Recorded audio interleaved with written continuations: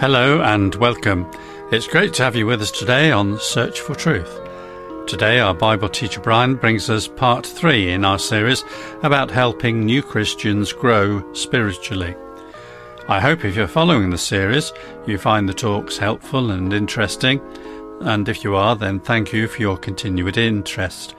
Now, there'll be a printed publication to go with these broadcasts, and after Brian's talk I'll tell you how to get a copy.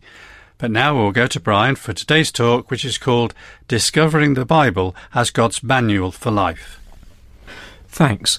One of the first things we need to do when new to the experience of the Christian faith is to ensure that we make time to nurture our relationship with the Lord through regular exposure to the nourishment of God's Word. To that end, it's quite important to discover how to read the Bible for all it's worth, and not only to read it, but to memorise verses and internalise their teaching, and above all, to be delighted by it.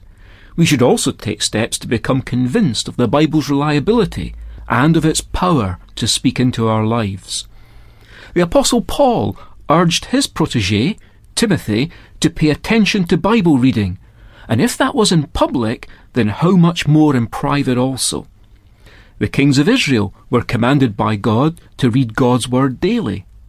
And the Lord Jesus himself, in his humanity, by his frequent quotation of the Old Testament, displayed clear evidence of memorization that surely came from a reading habit, all of which means we should follow their example. One Christian, speaking of the great value of the Bible for our daily living, said, "I learned years ago to go to one place for the deepest lessons of life. That one place is the Bible." And it was R.A. Torrey who said that. Life's best advice is found in the Bible. Here's Psalm 1. "How blessed is the man who does not walk in the counsel of the wicked, nor stand in the path of sinners, nor sit in the seat of scoffers. But his delight is in the law of the Lord, and in his law he meditates day and night. He will be like a tree planted firmly by streams of water, which yields its fruit in its season, and its leaf does not wither, and in whatever he does, he prospers." As new Christians, we'll want to learn how to navigate the storms of life, how to be productive for God, and how to discover the secret of spiritual health and vitality, not to mention getting to know the laws of spiritual success. Well, the first Psalm points out the enormous benefit to be gained from reading God's Word, the Bible. For at the root of all these mentioned desirable things in our spiritual bucket list is a daily Bible reading habit. Using the imagery of a riverside tree, Psalm 1 assures us that love for the Word of God will result in us being firmly planted, yielding fruit, without withering, but always prospering. In other words, it's saying that a passion for Bible reading will tend to promote in our lives a sense of stability, that is, being settled in our convictions, as well as being productive in our service, while experiencing vitality and prosperity, those latter qualities, of course, being primarily in the spiritual sense.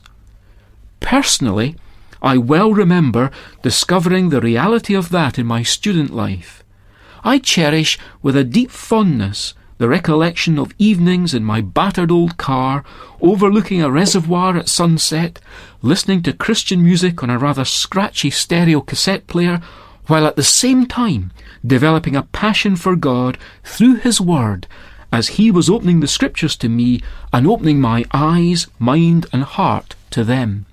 Those sunset tutorials were the most impressive and influential I ever had during my time at university. The delight for God and His Word which He sparked in me then would lead to the later fulfilment of my heart desires in service, proving to me the thrilling reality of the promise in that later psalm, "Delight yourself in the Lord, and He will give you the desires of your heart." Psalm 37 verse 4. We read to enjoy Him. Delighting in God's law, or Bible, is closely connected with delighting in the Lord Himself. The two are inseparable. I would say that the most fulfilling experience in this life is proving that verse 4 of Psalm 37 is absolutely true. Delighting in the Lord will bring about the fulfillment of our desires, because they'll have become transformed to be what God himself wants.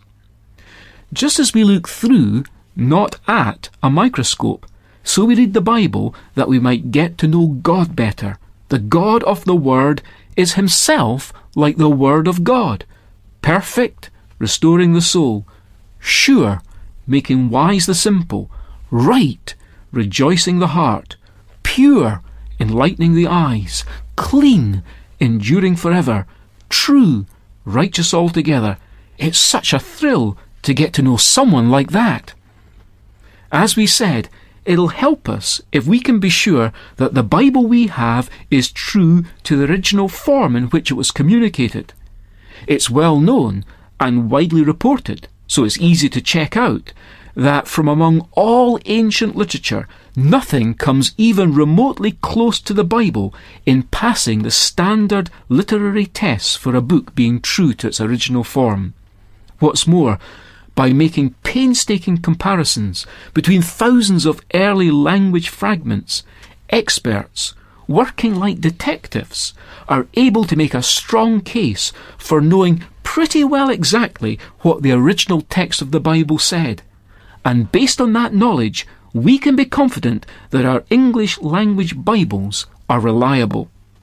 The Bible is such a special book from God. He's its ultimate author, and it's his revelation to us, affirmed by lots of its predictions having been fulfilled with exact precision. So it's no doubt very special. But in the main, we're meant to read it like any other book, taking its words to have their normal meanings. And it's not written much like a textbook. For much of the time, God instructs us through narrating the life experiences of others. We begin to gain a clear sense of what God approves in their lives, which we can then begin to apply in our own life. There's no situation in life for which we can't find guidance, at least in principle, from this vast store of human encounters with God. As we read its pages regularly, we'll find our attention is often drawn to certain statements it makes, and we begin to sense their particular relevance to decisions we have pending, as well as to other of life's experiences. So the greatest wonder of the Bible is that God speaks to us through its pages. Two of the earliest followers of Jesus said, "Were not our hearts burning within us while he was speaking to us on the road, while he was explaining the scriptures to us?" You'll find that in Luke 24, verse 32. And we too can have the same experience whenever we sit down with a mature Christian friend or with a reputable study book, and after asking the Lord's help in prayer, we begin to enjoy a time of Bible study. Long ago, using the parts of the Bible available to him then, the psalmist said, "I see wonderful things from your law." Psalm 119, verse 18. That reminds me of how, after 15 years of financing excavations in the Valley of the Kings, with scarcely anything to show for his expenditure, Lord Carnarvon began to wonder if it would all prove fruitless. But then came an excited telegram from Howard Carter telling him to come to Luxor immediately. On the 26th of November 1922, Carter, together with Lord Carnarvon, stood in front of the sealed door of Tutankhamun's tomb. Carter made a small hole in the door and then inserted a candle. Answering Carnarvon's anxious question, "Can you see anything?" Carter famously replied, "Yes, wonderful things." And there are wonderful things to be discovered in the pages of our Bible, things which will warm our hearts, feed our souls, and draw us into close fellowship with the Lord. These blessings will be ours if we approach our reading prayerfully, asking for the eyes of our heart to be opened in the Holy Spirit's working.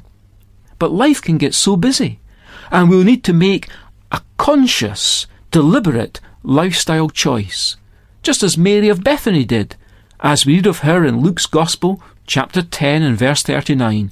Mary, seated at the Lord's feet, listening to his word. And the Lord affirmed her action by saying, "Mary has chosen the good part." may we never forget just how valuable the Bible and our daily reading of it is.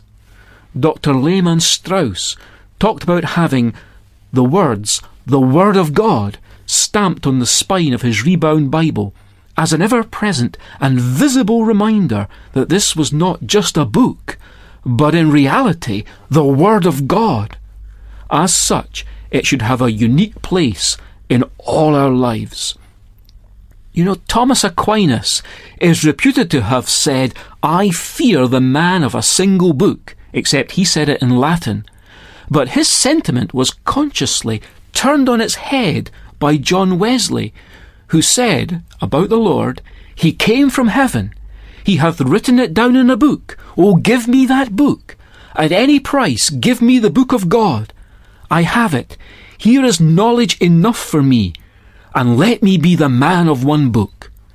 John Wesley was certainly captivated by the Bible, so much so that one historian wrote of him, "From the unlikely soil of a grossly immoral, drink-sodden nation of brutalized gamblers on the verge of collapse into absolute infidelity, there sprang under God, and through Wesley, the Great Awakening, the evangelical revival of the 18th century, which doubtless spared England a revolution such as befell the French. Such was the impact, under God, of one man captivated by the Bible.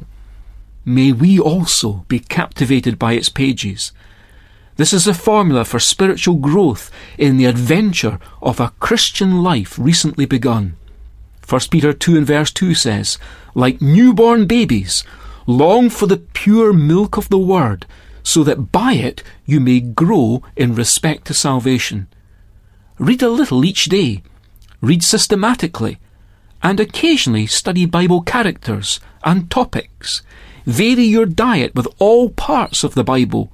Read and grow in the grace and knowledge of the Lord you follow. And as we read, the promise is you and I will become more like Him. Here's the promise in 2 Corinthians 3 and 18. "But we all, with unveiled face, beholding as in a mirror the glory of the Lord, are being transformed into the same image, from glory to glory, just as from the Lord, the Spirit." The best book to read is the Bible. The best book to read is the Bible. If you read it every day, it will help you on your way. For the best book to read is the Bible. If you'd like to receive one of the books for this current series of talks, as I said earlier, then please let us know and make sure to let us have your postal address. Don't forget to request the title, Helping New Christians Grow. You can order by email or by post, and here are our contact details so you can make a note. Search for Truth, Hayes Press, The Barn, Flaxlands, Royal Wootton Bassett, Swindon, Sierra November 4, 8 Delta Yankee, UK. Our email address is sft@churchesofgod.info.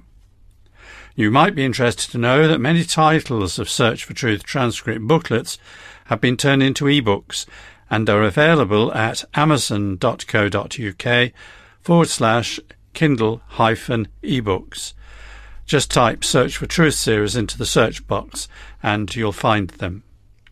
Now, it's been great to have your company today, and I hope you can join us next week for another talk in this series. But until then, very best wishes from Brian, our Bible teacher. Our technician in the studio is David, and our singers and me, John. So goodbye, and may God richly bless you. The best friend to have is Jesus. The best friend to have is Jesus. He will hear me when I call. He will help me lest I fall. Oh, the best friend to have is Jesus.